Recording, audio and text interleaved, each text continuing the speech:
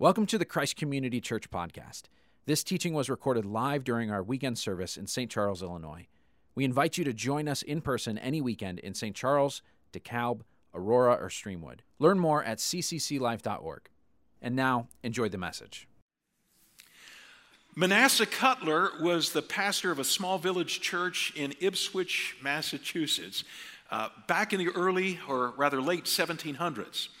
I recently read about him in a new best-selling book called The Pioneers. Manasseh went to the Continental Congress in 1787 to ask for a land grant. He wanted to help settle the territory west of the Ohio River and east of the Mississippi. He wanted to be a pioneer. He was also a really, really smart guy. He had 3 doctorates. He had a doctorate in divinity, in law, and in medicine. But his favorite pastime was the study of science. He was a botanist.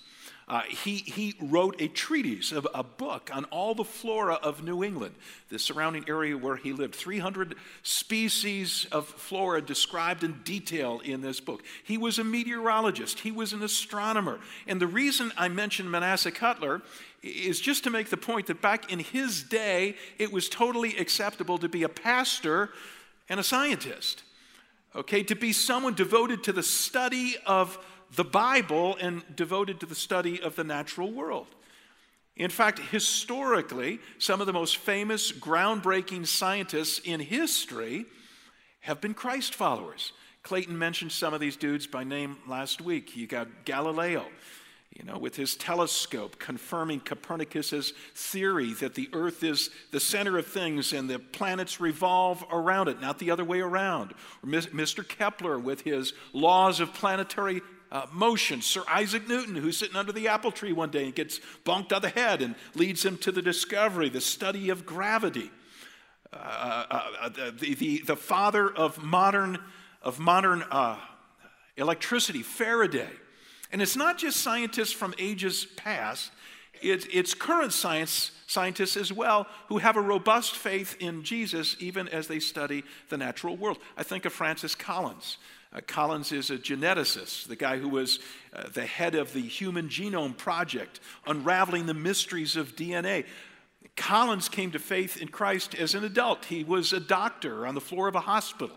He watched people die, and he was intrigued by the fact that Christ followers died with a sense of peace and hope, and he didn't have that peace and hope in his own heart. And he wanted to find out where does it come from, and it led him to a relationship with Christ. By the way, one of the 3 books that Clayton and I are promoting during this series is a book by Francis Collins called The Language of God, a best-selling book several years ago in which he tells his story of coming to faith. Would highly recommend it. Now, it's unfortunate today that we often hear the Christian faith and science pitted against each other. Yes, some scientists vehemently oppose any notion of God. But did you know that over 60% of Nobel Prize winners in the last century, the 20th century, so between 1901 and 2000, over 60% were Christ followers? Of course, some of the blame for the apparent battle between Christianity and science is due to the fact that some people of faith see scientists as the enemy. Especially scientists who hold views about creation that seem to be in opposition to the Bible. And that's my topic today. I want to address the question, does the Bible's creation account recorded in Genesis 1, and by the way, you want to start looking for Genesis 1, and that's where we're going to land today. It's real easy to find. Just open the front cover of your Bible. Okay, Genesis 1. Does the Bible's creation account recorded in Genesis 1, does it conflict with modern science? Now, here's my answer. It all depends. Okay, next question. Seriously, whether or not the Bible's creation account recorded in Genesis 1 conflicts with science depends on how Genesis 1 is interpreted.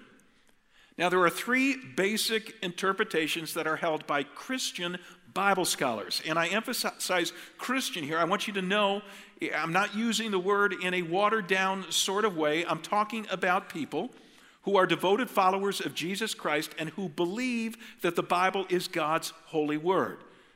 So 3 basic interpretations of Genesis 1. I'm going to give them to you quickly by way of introduction, and then we're going to go back and cover them one at a time in greater detail. We're going to cover a lot of ground today, so buckle your seatbelt, okay? And keep your ears open, because you're going to hear some things that you might think you disagree with, but make sure that you've heard accurately what it is I'm saying. 3 basic interpretations of Genesis 1. The first interpretation I'm going to call the 24-hour day interpretation. And the guys who hold this position, and by the way, I'm going to use guys throughout this morning as Midwestern slang. It means men and women, okay? So when I say guys, I'm not leaving women scientists or women theologians out of the picture at all. It's just easier to say guys than to keep saying the people who hold this position. So guys, okay? So the 24-hour guys believe that God created the world in 6 24-hour days, literal days, which is why this interpretation is sometimes referred to as the literal interpretation of Genesis 1. So God created the world in a week. Not only did he create it in a week, he created it a relatively short time ago. So somewhere between 6,000 and 10,000 years ago, which is why this view is also called, on occasion, the young earth position.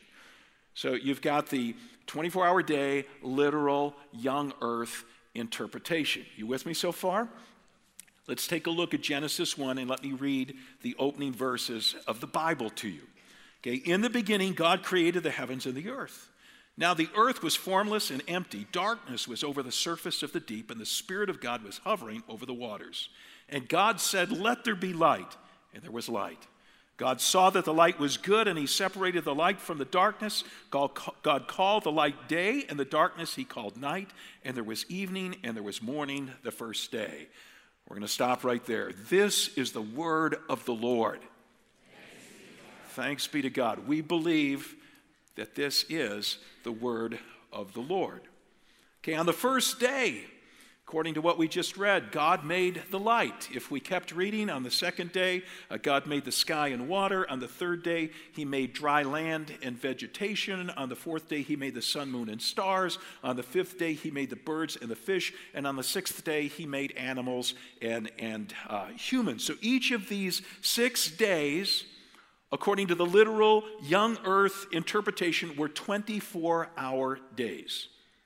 Second interpretation. Okay, Bible-believing scientists and theologians.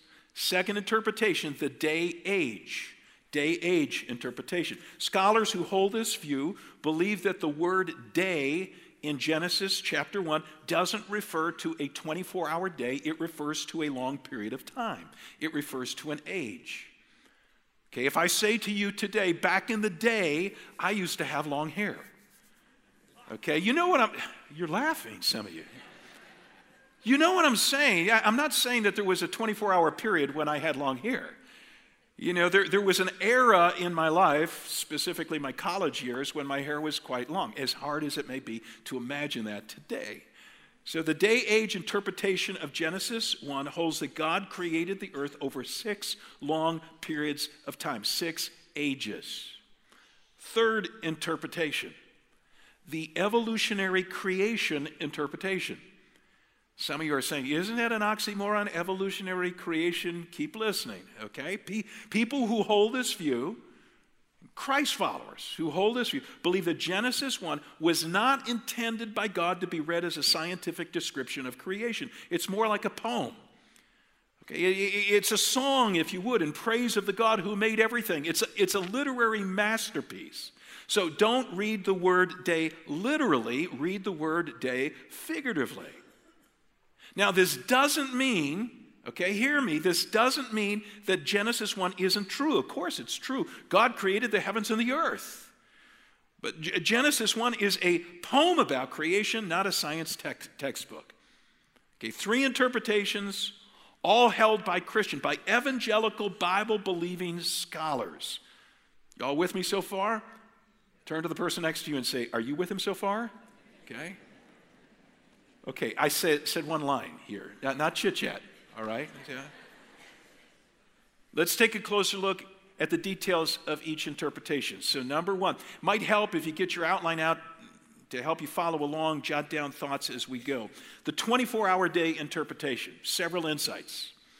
First of all, this view reflects the normal use of the word day in Scripture. When we see the word day in the Bible, it's in the Old Testament, the Hebrew word yom, Y-O-M. It usually refers to a 24-hour day. Now, it's true that yom can occasionally refer to a longer period of time, to an age, but that's not how the word is most frequently used. And besides that, go back to the verses I just read. The end of verse 5 says there was evening and there was morning the first day. Evening and morning. Sounds like a reference to a 24-hour day, doesn't it? I mean, ages don't have evenings and mornings. Second insight from the 24-hour day position. It exalts God's word over science. I mean, if the Bible is God's word, and that's what we believe around Christ Community Church, and the Bible says that God created the world in 6 days, then God created the world in 6 days, even if scientists today say it took him 4.5 billion years to do it. I mean, you're going to believe God's word or you're going to believe scientists. I mean, hasn't science been embarrassingly wrong on occasion? I mean, haven't many dearly held theories been corrected or updated over time? Yep. So let's not let science influence our interpretation of the Bible, right? Let me say that again. Let's not let science influence our interpretation of the Bible. Now, before you say right, let me push back on that for a moment. What should we do with verses like Malachi 1, verse 11, where God says, "My name will be great among the nation from where the sun rises to where it sets"? Okay, let's not let science influence our reading of Malachi 1, verse 11. What does this verse say about the sun? Forget everything you've learned from science. What does Malachi 1, 11 teach about the sun? The sun moves. The sun rises, the sun sets while the earth remains still. Is this correct? Oh, somebody needs to go back to science class. How do you know it's not correct? You know it's not correct because in 1543, a dude by the name of Copernicus posed this theory that it works just the opposite, that the sun stands still and the planets revolve around the sun. Now, does that mean that Malachi 1, verse 11 got it wrong? No. Malachi 1, verse 11 is figurative. It's a poetic, not a scientific description of what the sun does. It's a common way to say that the sun rises, the sun sets. Turn on the news today, watch the weather report. The meteorologist will say, sunrise tomorrow is at 6:45. It's not very scientific, but it's a figurative way of speaking of it. So evidently, science has influenced our interpretation of Malachi 1, verse 11. Science has taught us that the sun is not rising and setting literally. This is a figurative, not a literal description. Okay, what about the word day in Genesis 1? Is it figurative or is it literal? Science would suggest it's figurative, that it took 4.5 billion years for the earth as we know it to be formed. So we're not exalting science above God's word, no, but on occasion, science may help us know how to interpret, how to understand a passage of Scripture. You get it? Good. Third insight from this 24-hour day group. It explains the entrance of death into the world. So why do things die in this world? Okay, the 24-hour guys say, well, that's like theology 101. It's pretty simple. Death is the penalty for sin. When Adam and Eve, the first humans, when they disobeyed God, when they disconnected from the one who is the giver of life, you've heard me describe this before, they introduced death to the planet. They disconnected from life, death. That's a good answer. Genesis 2, verse 17 describes it this way. It says, God placed Adam in a virtual paradise in the Garden of Eden, and he said to Adam, but you must not eat from the tree of the knowledge of good and evil, for when you eat from it, you will certainly die. But you probably know how the story goes. Adam disobeyed God. Adam sinned. The penalty was death. So before Adam, no death. After Adam, death. You following this? Okay, here's the argument of the 24-hour guys. You know, if the world existed for billions of years, like modern scientists say, if it existed for billions of years before man arrived on the scene, and all that time plants and animals were living and dying, I mean, dinosaurs were duking it out with each other and so on. How do you explain all that death when Adam wasn't around yet to introduce the world to death through his sin? Did I lose anybody there? You know, the earth had to be created in a week's time so Adam could arrive by the end of the week and introduce death to the world so things would be living and dying. So is this an airtight theological argument for the 24-hour day position? Not really, say theologians. I mean, the Bible tells us that Adam's sin introduced death to humans, but it never specifically says that Adam's sin introduced death to plants and animals. We go back to Genesis 2:17 that I quoted a moment ago. God tells Adam, when you eat from the tree of the knowledge of good and evil, you will certainly die. You, Adam. Romans chapter 5, verse 12, the Apostle Paul writes, sin entered the world through one man and death through sin. And in this way, death came to all what? People. So scientists claim that plants and animals were dying for billions of years before humans arrived on the scene does not contradict the Bible. I mean, it's possible for non-human living things to experience death as a regular occurrence long before Adam showed up. Fourth insight from the 24-hour day group. It supports the Sabbath commandment to rest on the seventh day. Ever heard of the 10 Commandments? Okay, commandment number 4 says that one day a week needs to be set aside for rest and for worship, for focusing on God. Exodus chapter 20, verses 8 through 11. Why? Well, it says because God created the world in 6 days and rested on the seventh.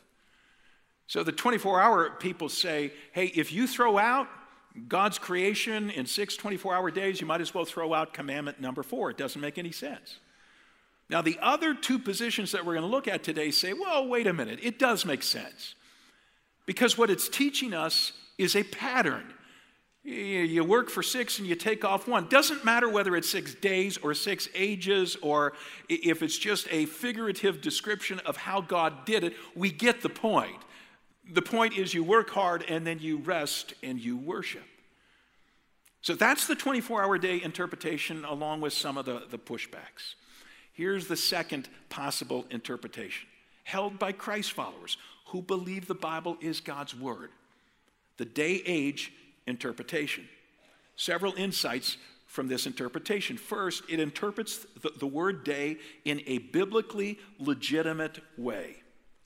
So even though the meaning of day in the Bible is often a 24-hour period, the word day can also on occasion refer to a long period of time.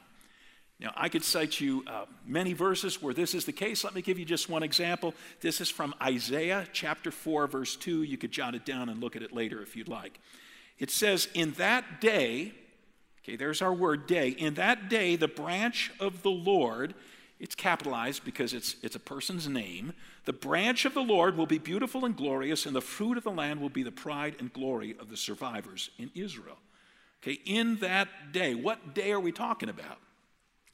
Well, theologians say this is the millennial age at the end of history when Jesus, he's the branch of the Lord, when Jesus returns and sets up a 1,000-year reign on the current planet before he creates a new heavens and a new earth.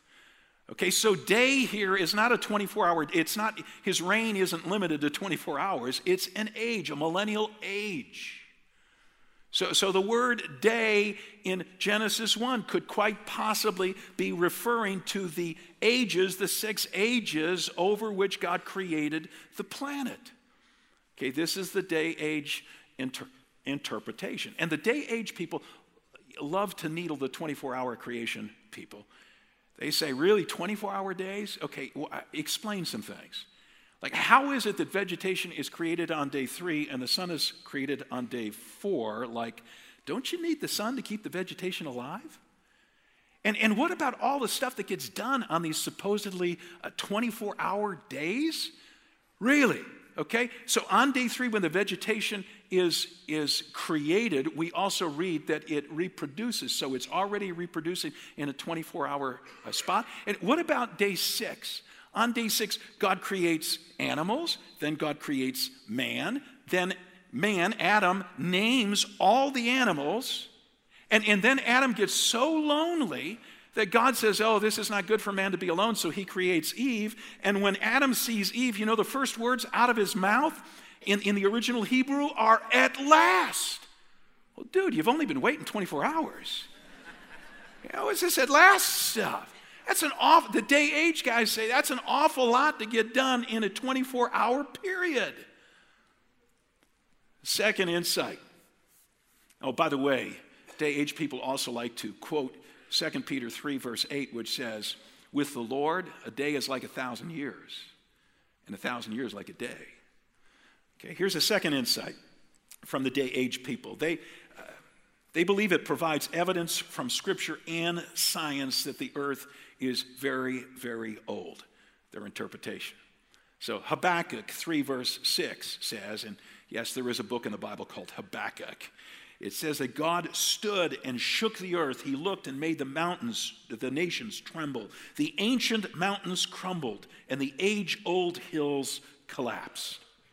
Now, ancient mountains, age-old hills, Bible scholars tell us that the Hebrew expressions here could just as easily be translated eternal mountains and everlasting hills. Doesn't that make the earth sound really, really old? I mean, not like 10,000 years old as the 24-hour day people say, but more like billions of years old, as modern scientists say. So the day age guys, they agree with the scientists who say that the earth is around 4.5 billion years old. There is no conflict between the Bible and science on this issue if the word day in Genesis 1 refers to an age.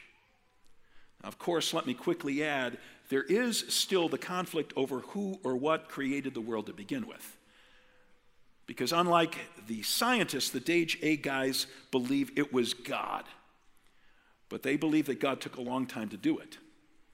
And that God used some natural processes to get the job done. You following this? Now, I want to go back to the 24-hour guys for just a minute here. How do they explain away the science that proves that the earth is billions of years old? Okay, so this is just an aside, and there are 3 basic arguments the 24-hour guys use. One is they say that the system for dating the age of the earth is seriously flawed. I mean, radiometric dating, they say, is a joke. Now, what's interesting, somewhat ironic here, is that the scientists who invented radiometric dating were mostly Christ followers. In fact, some of them from Wheaton College, a very conservative evangelical school near here. And these geologists would also tell you that radiometric dating is by no means the only way that scientists use to measure the age of the earth. There are several different ways that work together. So a second argument that's used is that Noah's flood, the worldwide flood, was so catastrophic that it just rearranged things in a way to make the world look old. It took fossils, took sea animals from the bottom of the ocean and ended up depositing them on the top of mountains, and that's why we find the fossils there, and rearranged the strata and so on. But I've spoken to a couple friends of mine, Christian geologists, who say, they don't know a single Christian geologist who believes that it was the flood that created all that rearrangement and whatnot. Still, another argument that the 24-hour guys use is they say, well, God just created the earth with the appearance of age. I mean, stop to think about it. You know, Adam, when he creates Adam, he doesn't create a little baby that grows into a man. When God creates trees, he doesn't create little seedlings that eventually grow to be trees. No, he creates full-grown people, full-grown trees. Maybe he created an earth with age built in. But the objection to this, the other interpretations say, doesn't that make God a little deceptive? I mean, it's one thing to create the world with age built in. But to do it in a sneaky way by putting fossils where they're not supposed to be and whatever, makes God look like he's trying to deceive us, mislead us. No, the day-age people say the world looks old to scientists because it is old. And it's okay for it to be old. It doesn't conflict with Genesis 1. Here's a third insight from the day-age people. Their view affirms that God speaks through both Scripture and His creation. Now, we know that God speaks to us through Scripture. Okay, the day-age guys say He also speaks to us through His creation. It's common for people to refer to the Bible as God's small book and creation as God's big book. 2 books. God's written 2 books. Psalm 19, 1 and 2 says, "The heavens declare the glory of God. The skies proclaim the work of His hands. Day after day they pour forth speech. Night after night they display knowledge." Okay, creation teaches us about God. Romans chapter 1, verse 20, "For since the creation of the world, God's invisible qualities, His eternal power and divine nature have been clearly seen, being understood from what has been made." So the day-age guys want us to pay attention to both Scripture and creation. Study the Bible, do good theology, but study creation, do good science. Is there a way to reconcile Genesis chapter 1 with modern science when it comes to the age of the world? The 24-hour day guys say, no reconciliation. We believe God did it in 6 days, and not very long ago, young Earth. No reconciliation possible. The scientists say 4.5 billion years. The day-age people say, yes, reconciliation is possible because the days of Genesis 1 could legitimately be interpreted as 6 ages, meaning that God took a long, long time to form the world, just as science teaches. And the day-age guys would add, why pick a fight with science if you don't have to have a fight? Okay, why pick there are things that we as Bible-believing Christians, we're going to disagree with our culture on, and we're going to wrestle them to the ground.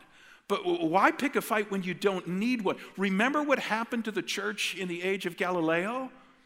Okay, Galileo comes along with his telescope, and he says the sun is the center, of things, just like Copernicus said, and the earth revolves around it. And the church said, heresy.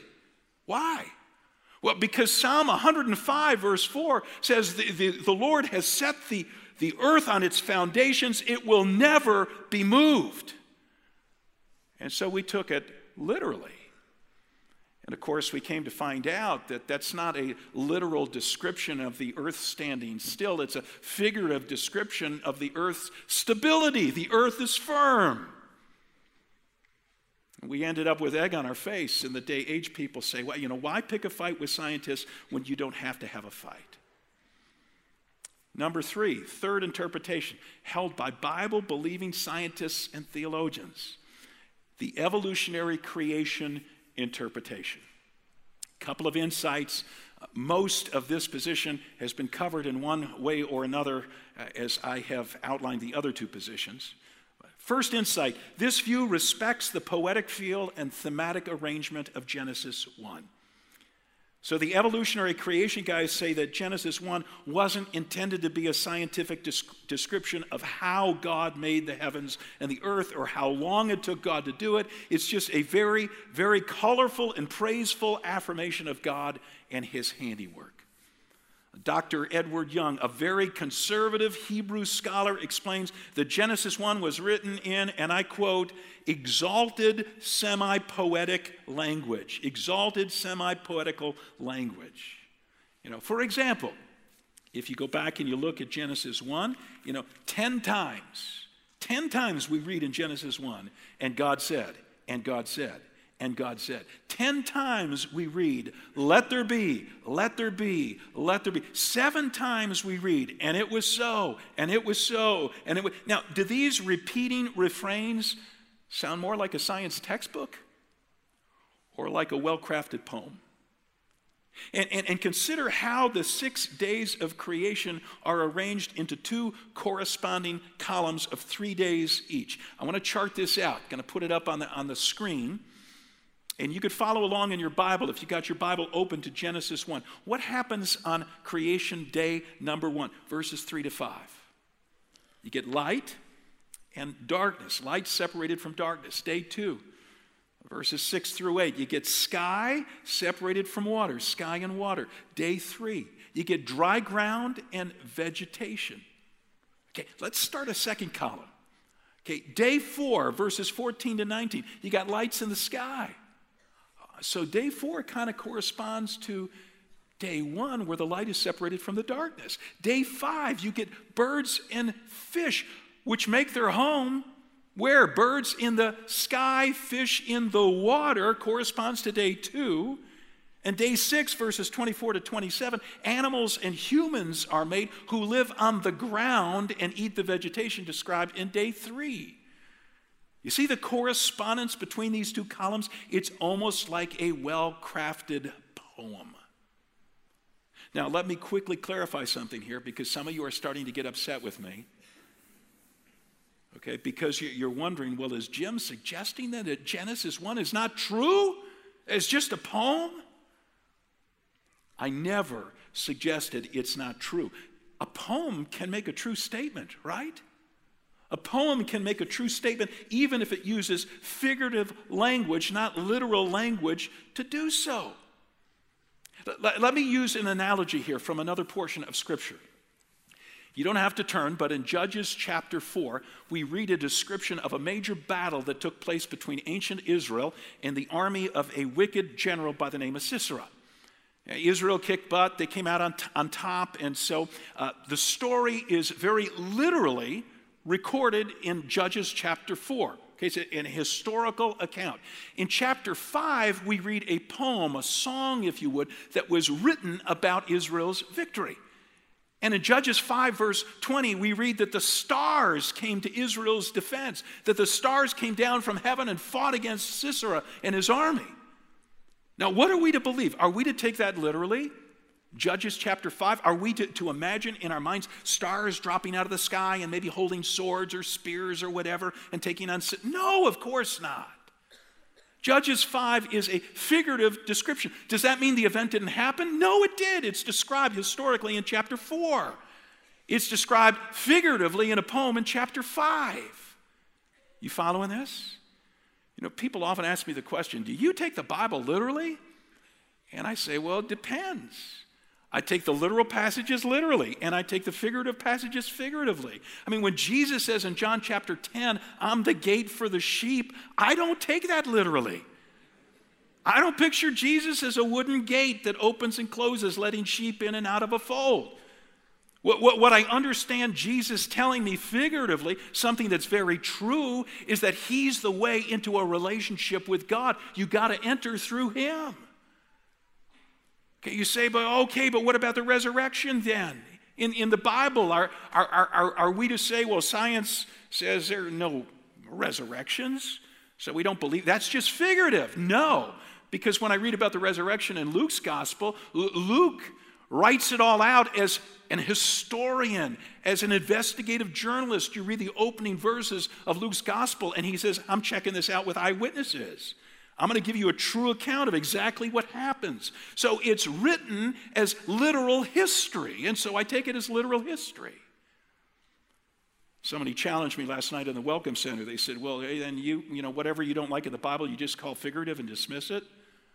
You didn't hear what I said. That's what you come away with.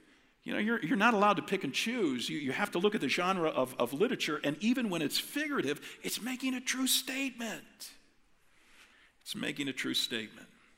So Genesis 1, according to the evolutionary creation interpretation, has a poetic feel to it. It's telling us the truth. God created the heavens and the earth, but it's doing it with figurative language.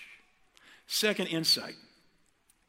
Evolutionary creation resolves much of the tension between Genesis 1 and contemporary science. Okay, if Genesis 1 is not intended to tell us how God created the world or how long God took to create the world, then we can be more welcoming to what science says about the details, the how of the earth's formation. I mean, we don't even have to rule out evolution. You say, what? Did Pastor Jim just say that evolution is okay? Now, if you were raised in conservative church circles as I was, evolution was a dirty word. I mean, evolution rated right up there with witchcraft and blasphemy, okay? So creation and evolution don't mix. But here's a distinction I need to make between, now listen, follow this carefully. We need to make a distinction between evolution as a philosophical system, as a worldview, and evolution as a biological process. So evolution as a philosophical system, as a worldview, denies the existence of God. It says the world evolved through a very blind and random, unguided process. And when it talks about humans, made in the image of God, that's a bunch of baloney. There's no God in whose image we can be made. So evolution as a philosophical system is totally incompatible with the Bible. Did you hear me say that? Evolution as a philosophical system is totally incompatible with the Bible. But evolution as a biological process is a completely different matter. Francis Collins, the scientist I mentioned to you earlier, who headed up the Human Genome Project, this incredible geneticist who helped unravel the mysteries of DNA, is a passionate follower of Jesus, is a devout believer in the Bible as God's word. But Dr. Collins believes, as many scientists who are Christ followers believe, that God used the biological process of evolution to create the world in which we live. And that's a biblically acceptable viewpoint if we're willing to look at Genesis 1, not as a science or history textbook, but as a figurative, as a poetic description of God's amazing handiwork in creation. Now, I need to wrap things up, but in closing, I want to make a couple applications to two large groups of people represented here today at our 4 campuses, watching online. Okay, if you thought this was just an academic exercise, it's not. I'm not teaching this today just to give you a mental buzz. Some of you are saying it's not a buzz, it's like a brain freeze right now. All right. 2 basic applications. First group of people I want to address, those of you who are not yet followers of Jesus. Here's the application. Don't allow a perceived conflict between the Bible and science to keep you away from a relationship with Jesus Christ. See, maybe one of the reasons you don't believe what the Bible says about Jesus is because you don't believe what the Bible supposedly says about Genesis 1. And so in your mind, science has disproved the Bible's version of creation. But I've just laid out 3 interpretations of Genesis 1, 2 of which resolve much of the conflict between the Bible and science. So you don't have to believe that God created the world in 6 24-hour days to become a Christ follower. But I'll tell you what you do need to believe. You need to believe that every bad thing that you've ever thought or said or done has alienated you from a perfectly holy God. A God who is totally righteous, totally holy. And you need to believe that though you've been alienated from this God, God loves you so much. He didn't want you to stay alienated, and so he sent his Son to take the penalty for your sins. See, the penalty is death. When you go your way instead of God's way, when you disconnect from the giver of life, the consequence is death. God wants you to experience life. So he sent Jesus to take the death you deserve. That's why Jesus died on the cross. But he was raised from the dead, and he offers you today forgiveness for the sins that alienate you from God. He offers you today brand new life. 1 Peter 3 verse 18 says, Christ died for sins once for all, the righteous one for the unrighteous, to bring you to God. See, God wants a restored relationship with you, but you must surrender to Jesus Christ. That's what you've got to believe. You must surrender to Jesus Christ. Second group of people, those of you who are already Christ followers, here's the application. Keep an open mind toward your interpretation of Genesis 1, and an open heart toward those who hold a different interpretation, even your pastor, okay? In the interest of self-disclosure, let me say that there was a time when I tenaciously held the 24-hour day interpretation of Genesis 1. And I was certain that anyone who challenged that position was attacking the Bible and undermining the Christian faith. So I understand where some of you are coming from today. If you hold a 24-hour view, you may have been unsettled by the two other interpretations that I taught. I get it. And let me add, unfortunately, the 24-hour day interpretation is the only position that many Christ followers have ever been exposed to, the only position that we're told is true to the Bible. You know, this is the position that is often, not always, but it's often defended by Christian homeschool curriculum or by Christian school science classes, by apologetic websites, by radio Bible teachers, even by so-called science museums. And so it's understandable if you're left with the impression that this is the only acceptable position for a Christ follower to hold. But I want to say to you today, it's not. And I'm not telling you not to hold that position. I'm just saying it's not the only position.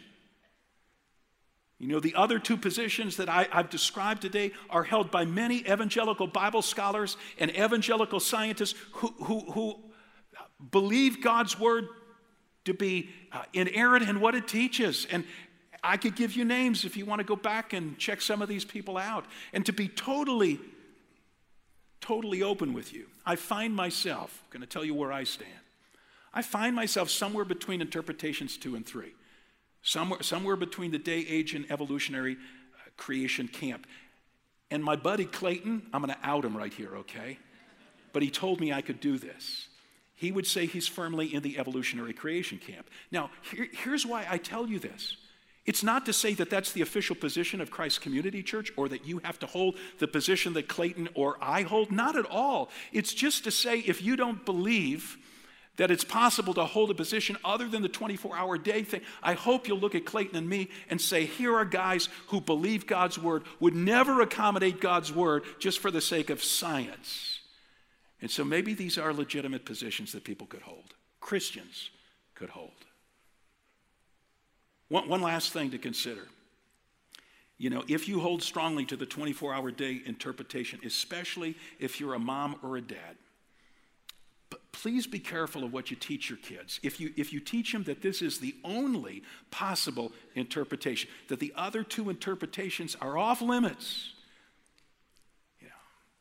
then what happens if your child goes into science, as 51% of our kids will end up doing, and somewhere along the line they're faced with this pile of evidence that the earth is actually 4.5 billion years old.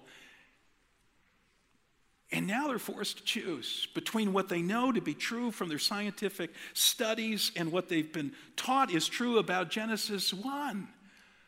But you see what's at fault here might be their interpretation of Genesis 1, not Genesis 1. And so you don't want your kids walking away from the faith. You don't want them walking away from Scripture. You don't want them walking away from Jesus over this issue. You follow what I'm saying here? Studies have been done recently. The Barna polling group has found that almost a third of millennials who leave the church say that it's this the perceived conflict between science and the Bible that has caused them to give up the Christian faith. And I just want to say to you, it doesn't have to be that way. I'm not trying to tell you which position to hold. I'm just saying don't hold your own position so tightly that you don't make allowance for the possibility of the other positions being correct. You get it? Good. Now, I'm going to close in a word of prayer, and then we're going to sing a great hymn about creation and about Jesus being Lord of it all. And then here in St. Charles, I'm going to go to the Welcome Center. Pastor Clayton said he would man up and come back there with me. And so you'll find us with our flak jackets on. And as well as the campus pastors at the other campuses, I'm sure will be willing to respond to you. You know, about the best feedback we could give you is look at the books we've provided for this series. If you're wondering what are some more details of that day, age, and that evolutionary creation position, a final book we're recommending is one that we're carrying at Resource called Old Earth or Evolutionary Creation. And it compares those interpretation 2 and 3 if you want more details about those interpretations. Let me pray for you. If you've never surrendered your life to Jesus before, don't throw out what the Bible says about Christ. He is the gate for the sheep, not literally, but figuratively. He's the only way to a relationship with God because he's the only way who's done something about your sin that has kept you alienated from God. He's died for you. He's taken sin's penalty. That's good news. If you've never surrendered to him, never asked him for forgiveness, never said, Jesus, I want you to be the Savior. I want you to be the King, the ruler of my life. You could do that right now in the quietness of your heart. And God, I pray that as we go from this place today, it would be with the assurance that you are the great and awesome Creator, that you've made all that we see. From the tallest mountain to the smallest microbe that can't even be looked at, with a naked eye. And may we wonder, God, at what a great and awesome God you are. And may we live to tell the world that this God loves us so much that he's given us his son, Jesus. May we be ambassadors for Christ as we leave this place today. In Jesus' name, amen.